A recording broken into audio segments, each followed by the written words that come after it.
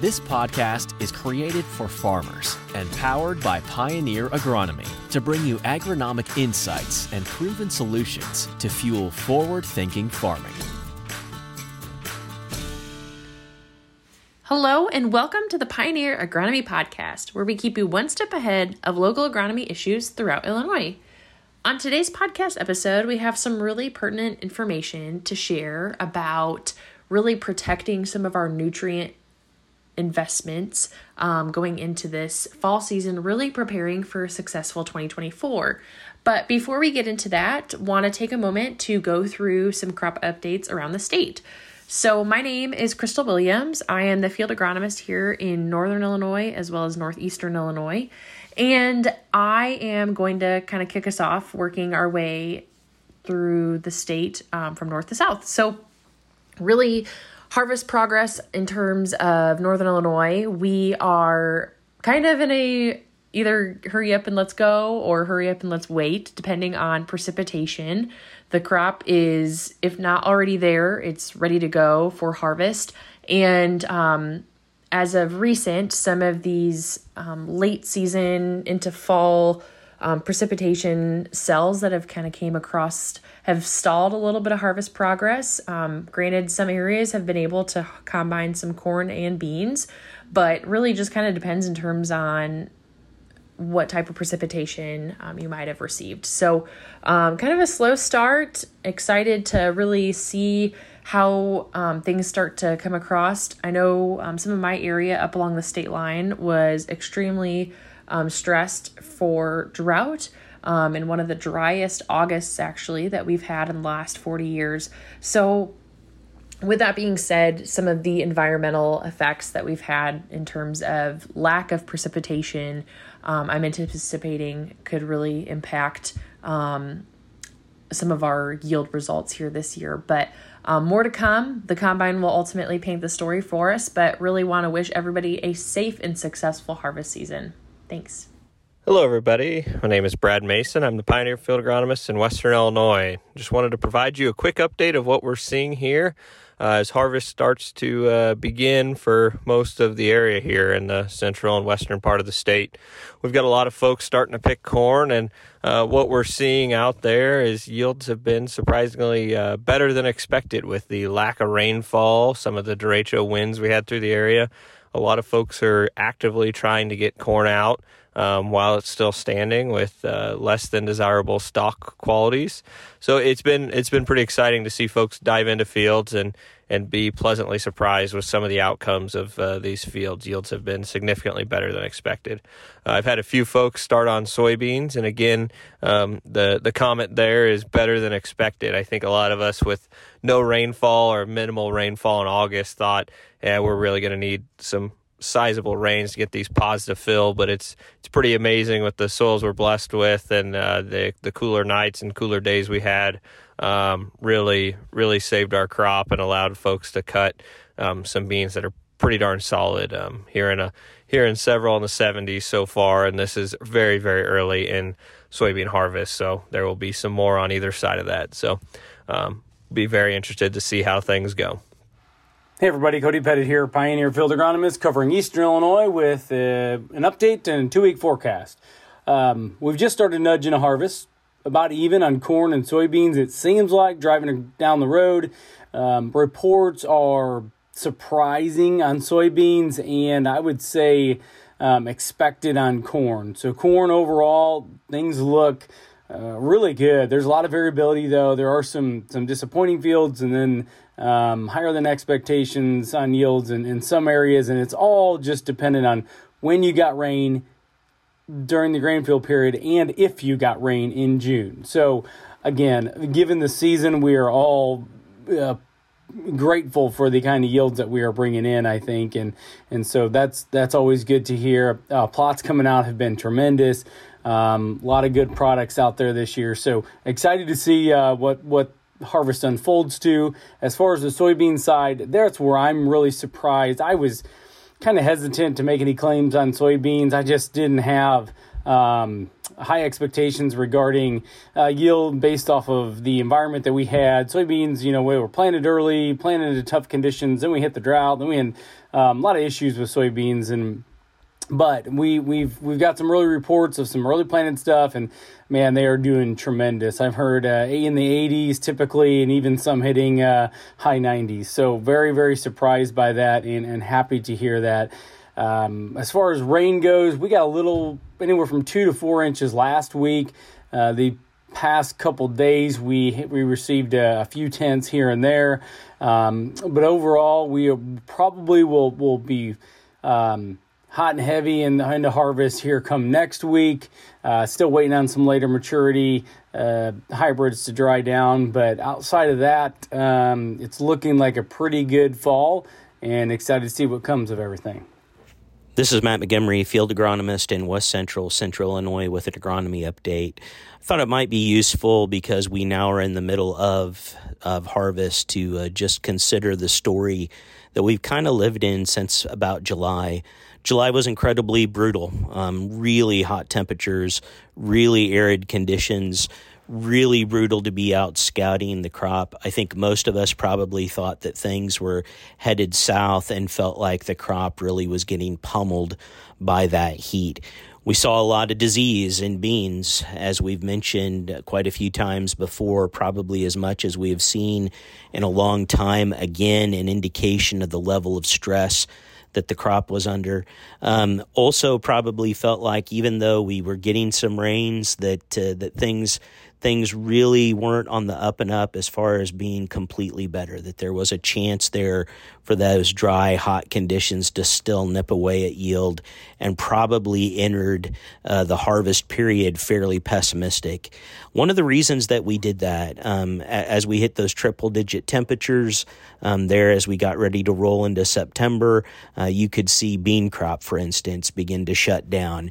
You could see stock quality not long after begin to go. And then the crop began to come out of the field. And while we have had some areas that have been hit fairly brutally by this stress, I would have to say the overall yield trend is much better than what we would have expected in the part of the world that I serve, that West Central area. I think it's a big testimony to something we talk about many times, and that is that even though our eyeball says one thing, the combine is really the ultimate determiner of what's happening in the field. And there are some stressed areas out there, but the corn crop is running stronger than we would have predicted, and it looks like we're going to have a good, solid bean crop as well.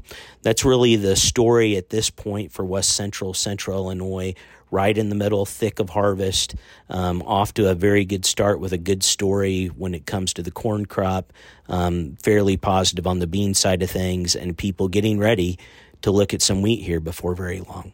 Thanks a lot. This Pioneer Field Agronomist, Scott Eversgard, with an update for Southern Illinois.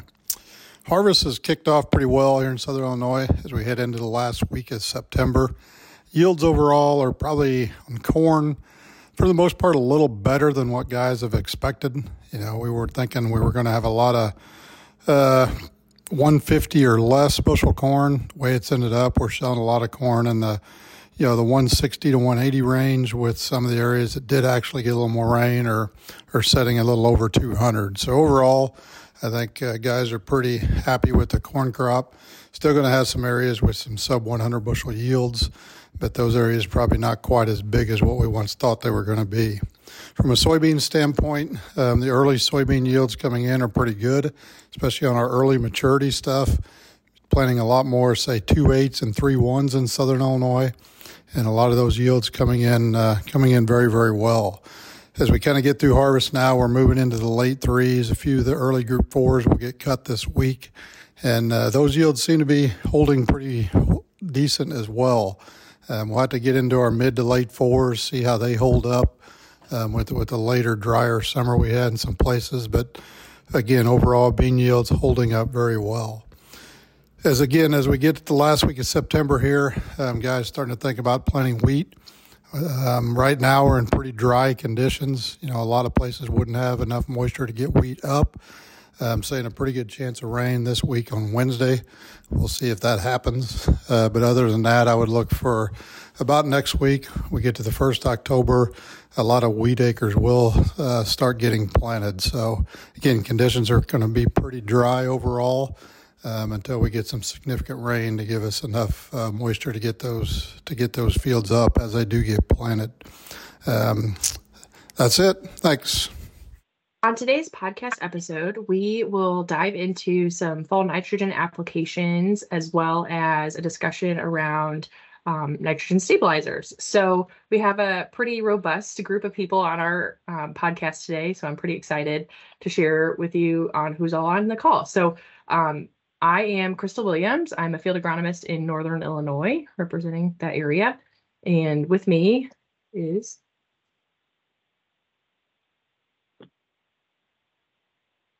Cody Pettit, field agronomist covering Eastern Illinois.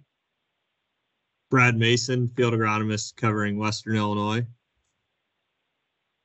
Matt Montgomery, field agronomist, West Central Illinois.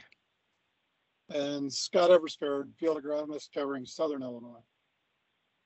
And we actually have two special guests on the call with us today too. So Heather, would you mind starting off by introducing yourself, and then Mike? Yes, my name is Heather Bosberg, and I am on Corteva's Nutrient Maximizer team. So I work with about mostly the central and eastern Illinois geography, as well as some part into Indiana as well. And Mike Koenigs, I also work on the Corteva's Nutrient Maximizer team, and I work from Illinois all the way to Nebraska. What is kind of the current status of like nitrogen regulation within the state of Illinois today, and kind of frame up the conversation a little bit? Yeah, I'll take that question, Crystal. So today, which we're sitting in the fall of 2023, we are coming close to the Illinois nutrient loss reduction strategy. And that was a goal that was put in place back in 2015. And that is a 20-year process. And we have two different benchmarks throughout that process. The first benchmark will be 2025, and the second benchmark will be 2035. And across that 20 years, our goal in Illinois is to reduce our nitrates and our phosphorus in our rivers by 40%. That is a sizable task, but we are coming up on our first benchmark. So I would say stay tuned. I know I've seen some preliminary numbers. We are making some progress towards that. I think we've got a lot of work to go to get to our overall goals. But those are some of the things that are going on with the nutrient loss reduction strategy.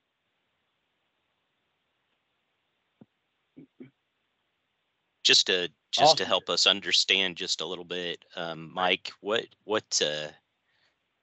as far as where this thing can go, what do some other parts of the world look like? So, I mean, you look at some other parts of the world have been under a little bit more regulation than what we have in Illinois. Could you give us a little bit of perspective, you or Heather, on that? You know, kind of where are some other places? Where can this thing go if we don't do it? Yeah, Matt, that's a good question. And I really hate to speculate on where that could go. Obviously, regulation is something agriculture doesn't like to see. To this point, we've been able to fend off regulation. But to answer your question, what have we seen in other parts of the world? You go into Europe, you go into Canada, you go into even places on the East Coast of the United States, like the Delmarva. They do have some pretty strict rules on application timing, how many units of nitrogen they could apply at a certain time. And if those sort of rules were imposed on a state like Illinois, that would drastically change the way we manage nitrogen. And I don't think any of us want to see that. I'll give you another example in Minnesota, which isn't that terribly far away. There are certain zones within Minnesota that they cannot apply fall nitrogen. Now, they do have a little bit of grace. In some of those areas, they can apply up to 40 units of N in the fall. So if they're putting on, say, MAP or DAP in the fall, they can do that. But what that does is that rules out the ability of doing fall anhydrous. So, you know, that's not that far away, but those are some other things that are out there. So again, I hate to speculate, Matt, on what that would look like, but we have to be good stewards. We have to self-regulate how we manage both nitrogen and phosphorus in states like Illinois. Yeah, and I'll add to that too. Like Mike said, is we have to work on being really good stewards. And I think we've got a lot of great practices that so many growers are already putting into place with some of these fall N apps. But that's one of Mike and I's and the whole Nutrient Maximizers team's goals, is even just to educate more on what's going around internationally, because sometimes we can get in our own bubble here, and we're pretty fortunate not to have a lot of regulation. And not that we want to scare everybody into, tactics to avoid that. But at the same time, I think it's really great that you brought that up, Crystal, and Matt, just because, we don't know what that looks like down the road. And we need to showcase to the public and to the rest of the world that we are being good stewards here to kind of push off as much of that regulation as possible. So one of my questions to you two as the experts, every year it seems, we start to roll in the 1st of October, some folks have some corn out and soil temperatures are in the 60s. It's maybe 80 degrees out, and we see folks start to pull the anhydrous bars out and start to say, hey, I'm going to make an application. When we talk about nitrogen and protecting it, we typically talk about anhydrous in my world. So what are some things that you guys would recommend as we talk about that, as we hopefully push people to cooler temperatures of soil temperature as well as protecting it? Yeah, that's a great point. I'm glad you brought that up, Brad. Just because Mike and I think all of us probably get those calls with everybody yearning to get going in the fields with thinking about how much fall work there is to do. But we want to slow down, take a look at what's going on, and we really want to make sure, we are at soil temps of 50 degrees at least and trending downwards. And that's a really important point to make, is trending down. Because, we could have a little bit of a cold spell in early October, but if we're not trending down, then I would honestly wait a little bit, because we want to give that nitrogen its best shot of staying in that soil profile for as long as possible and not being subject to warm soil temps. And so I would say that's a big one, is looking at that soil temps and probably looking at mid to later October rather than earlier. Mike, what else would you like to add to that? Yeah, and sometimes people ask, well, why is the temperature important? It's because the bacteria in the soil are driven by temperature. So the cooler it gets, the slower the bacteria get. And specifically the nitrosomonas bacteria, which kicks off nitrification. When we get below 50, that bacteria slows down. So it just helps us better manage that anhydrous. A couple other things that are really important to talk about here in the state of Illinois is we do have strong suggestions to not make applications south of Highway 16 in Illinois. So again, below that, and people say, well, why? Why can't we make an application south of Highway 16? And it's because it stays too warm. It doesn't consistently freeze up.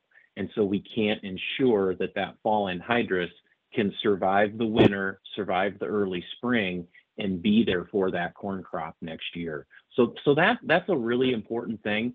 In addition, even if you are in central Illinois or northern Illinois and you think, man, I want to put on fall ammonia, you should also pay attention to your soil type.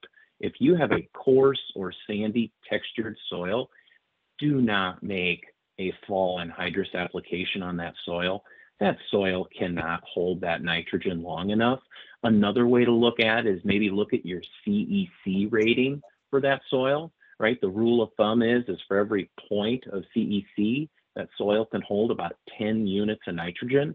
So if you have low CECs, that's another place where we don't recommend those applications. And then also, once we do get in that safe zone this fall where we can make fall ammonia apps, let's make sure the soil conditions are appropriate, right? We don't want it too wet where we're not sealing, but then we also don't want it too dry. And so there's just kind of a happy space in there. We got to make sure that we're sealing so that we don't have any volatility losses behind that toolbar. So again, knowing where we're located within the state, what are our soil types, are we making a good application, and then we got to wait till at least late October when those soil temps get to that 50 degrees and are trending down. I think you guys hit it on the head with that 50 degrees and trending down. I typically tell customers if you plant corn into the forecast, you probably shouldn't put anhydrous on it. And I think that's the easiest way for me to remember is we typically circle that 50 degrees in the spring for planting corn and trending up. So if that's the forecast, we need to pull anhydrous from that application window. Mike, you had mentioned kind of the drought conditions looking into that. So last year we had a dry fall, I would say, and then we went into a dry winter. And this year, we were in severe drought in areas. So if we repeat that and we head into another dry fall, what are some things in your mind, and Heather, for you too, what are some tactics we could do to better utilize nitrogen, fall applied nitrogen? Yeah, so a lot of times I get the question, man, it's so dry, Mike, can we make that fall application? So if we think about those soils that we're targeting, where we've got a medium to a fine textured soil, even though it's ridiculously dry, there's still some moisture in there. So we can be on the drier side and still make a very successful application. Things that I would point to is, what's your toolbar? Like, how deep are we applying that anhydrous? If you're using a traditional knife toolbar and you're applying it all of 6 inches deep, that helps us. Also paying attention to what kind of sealers you've got on the back of that toolbar to make sure we're putting a little extra dirt right on top of where that knife track is, helps us seal up. And then the other thing is we're sitting here in the middle of September doing this recording today.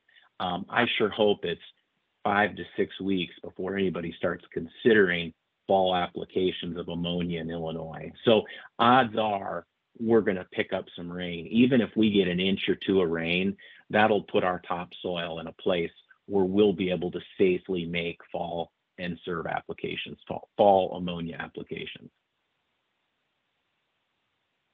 So coming from Southern Illinois, we're not definitely not a common practice. But as you guys in Central Northern Illinois, what do you see as far as growers and the rates that they're using here? Is I know you go back 25 years ago, the fall rate, that was the only rate we used, right? It was all about fall in. Do you see a more 2 and 3 applications now with maybe just a base rate fall in?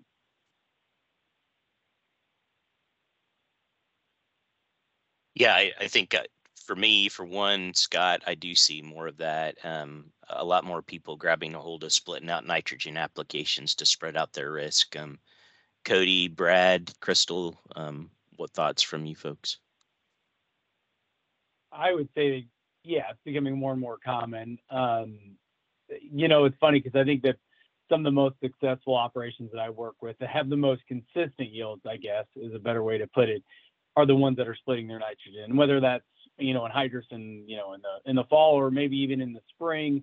That's key. But I would say for the biggest part of my guys that are using fall anhydrous, yeah, that's just a typically half or maybe 3/4 of what they're going to put on, and then they'll come back and split it up between side dress, or I was actually talking to a customer the other day that comes and puts weed and feed over the top of it, and they have the high CEC ground, so they have the ability to do that. But yeah, definitely split application. But I saw a lot more people move to fall anhydrous last year just because of pricing and concerns about what was going to be available come liquid this spring. And we'll see how it shakes out this fall. I think a lot of guys were happy with it. So. Yeah, Cody, you made a comment on CEC. That's typically what happens here in Western Illinois. I mean, the old adage of 10 times your CEC is what we can apply. And that's typically what I see a lot of folks run with. I've got a hodgepodge of splitting nitrogen rates, but each operation's different. Definitely would echo that. And I think some of the sentiment around for Northern Illinois splitting those applications is just trying to provide and make sure that we have a reliable way of getting the nitrogen to the crop when it's most needed. So sometimes when we pinch pennies, some things like stabilizers sometimes fall out of the mix, unfortunately. So I think that kind of opens up a key discussion kind of with both Mike and Heather here today of if someone's going to look at a stabilizer, really what is the most important attributes, and what do you recommend there? So I would say when we take an overall look at stabilizers on the market today, I could see where it's very confusing for a grower when there's a new manufacturer or a distributor coming out with a new product. And I think one thing, really important thing to note and to know about stabilizers on the market is that there's really only a few key active ingredients. And so there is nitropyrin, which is specific to Corteva's N-Serve and Instinct nitrogen stabilizers. There is DCD, which is in many different products, and there's also NBPT. So that is an above ground stabilizer, as to where DCD, nitropyrin are below ground. So I would say my first point is always see if you can find a label. Always pull a label and just ask some questions about what stabilizer let's say your retailer is recommending, because that does make a big difference. I would say that not all stabilizers are created equal. A lot of these actives have been around for many, many years, and companies are very good at marketing them. And so pull a label to see what you're getting and how much active. That's probably my first point. Mike, I don't want to steal all the thunder. Go ahead. Yeah, no, thanks, Heather. And even before you jump into products and labels, let's also think about what recommendations are from the University of Illinois. I mean, their recommendations clearly state when making fall applications, please respect that soil temp, which we've talked about, and make sure you're using an EPA registered nitrification inhibitor, right? So nitrification inhibitor means it's controlling that below ground. And there's only 2 products on the market that have EPA registration. So that really narrows it down. So for us, our N-Serve nitrogen stabilizer is that. Highly, highly recommended. If the product that is being recommended to you is not one of those 2 products, I would ask a lot of questions. What's in it? How much is in it? Is that enough? Is there any third party or university data that supports that product? And in many, many cases, if those questions can't be answered, you shouldn't be using that product. I hear you guys talking about, in some ways, maybe saying something about that space being pretty full, and that you can't just take stuff at face value, and you have to ask some really good questions. And in some ways, it reminds me, folks, of a conversation we had early on when we talked about biologicals and some real critical questions we had to ask before we jumped into a new biological. And I hear a lot of those same discussion points here, in particular that one about the EPA registered label, because I think there are quite a few products that are out there that make claims that don't necessarily have that label, if I'm thinking right, Mike and Heather.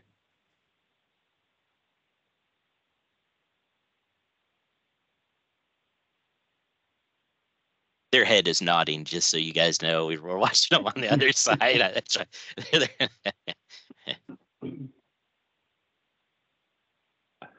Yeah, absolutely. So there are dozens and dozens of products in this space. Be critical, right? Have a critical eye, have a critical ear of what you're getting. Ask questions. And the fact that a lot of these products, they just are fertilizer additives. There's not near the detail to their label or how much active is in there. Again, that should be a red flag. That should be is that a good idea?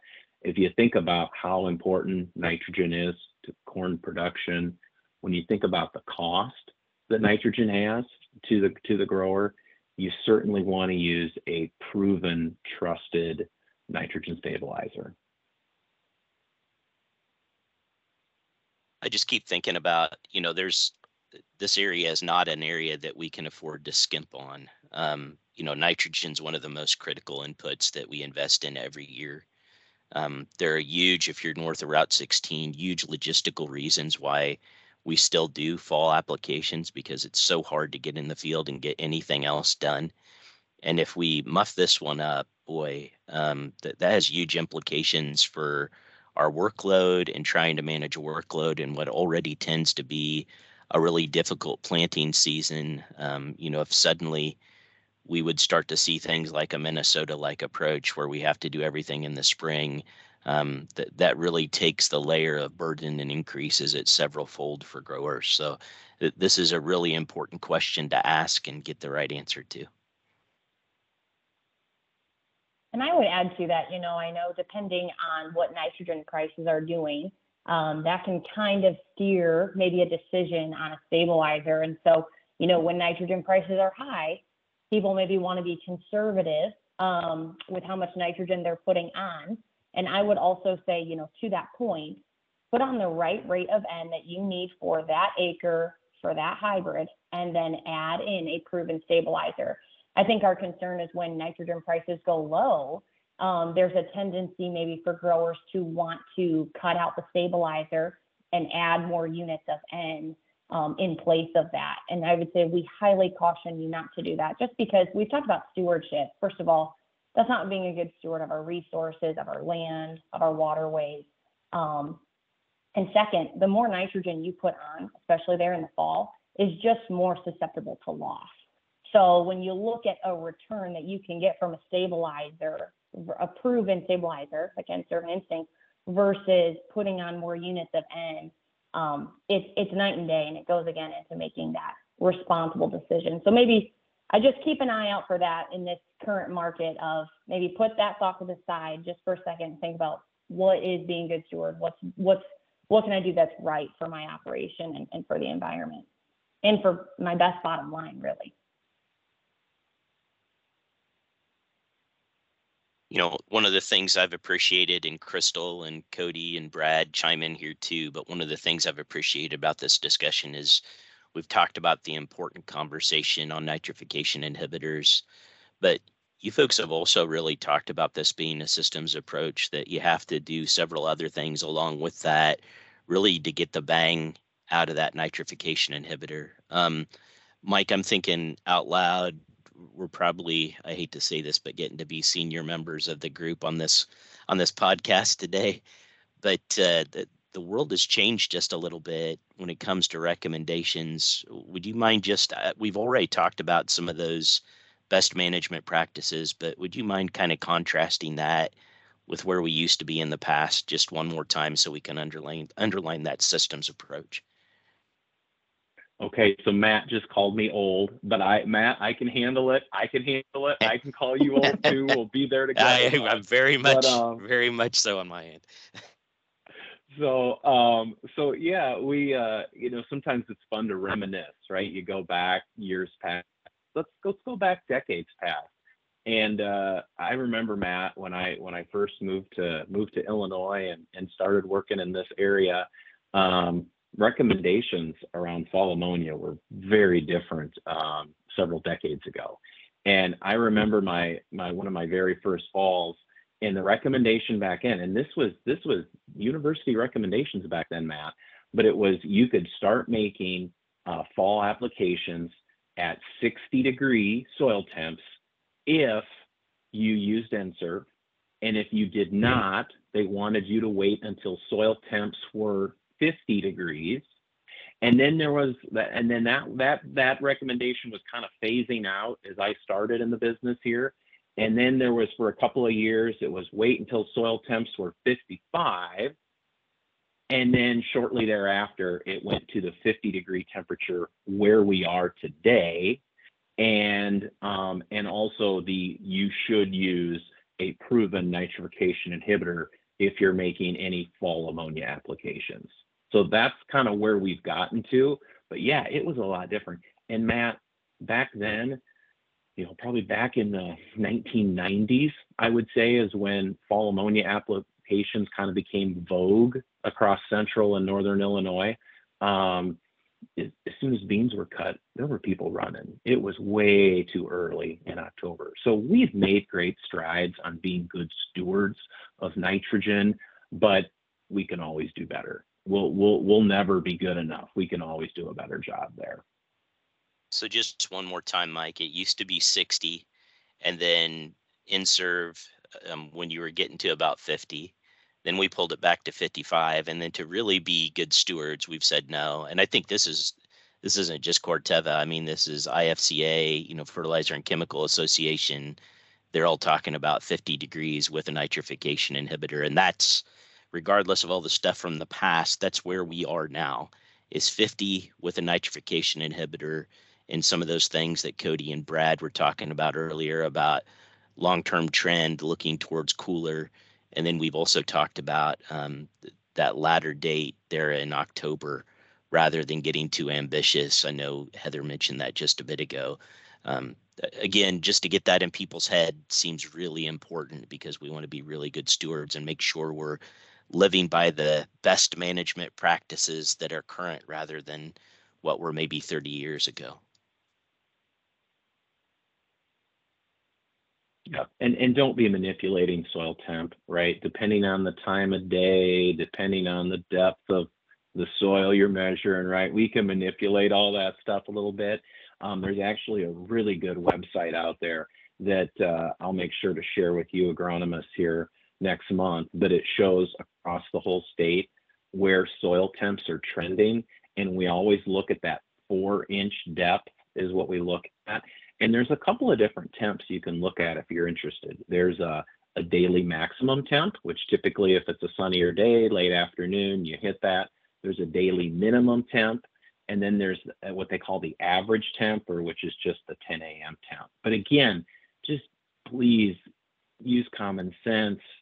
Don't manipulate that stuff to justify starting early, because by starting too early, you're just risking your nitrogen not being there next year when your corn crop really needs it. And if we are losing it, we know where it's going, right? It's ending up in our rivers, our tiles, and it's not helping us towards our nutrient loss reduction strategy. Great comments there, just on the overall importance of making sure we manage that nitrogen. Any other final closing comments for the group today?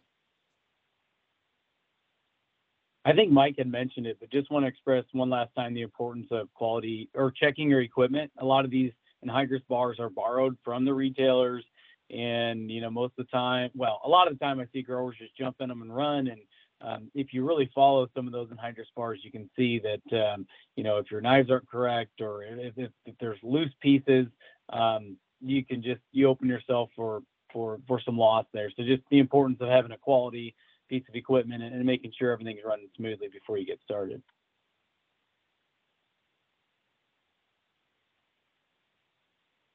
All right. Well, thank you everybody for tuning in for today's podcast. This has been the Pioneer Agronomy Podcast, where we keep you one step ahead of local agronomy issues throughout Illinois. Thank you, and we will catch you next time. Thank you for listening to this episode from the Pioneer Agronomy team. Be sure to visit pioneer.com/podcasts to access additional episodes and learn more about our extensive on-farm data and innovative digital tools that are fueling forward-thinking farming.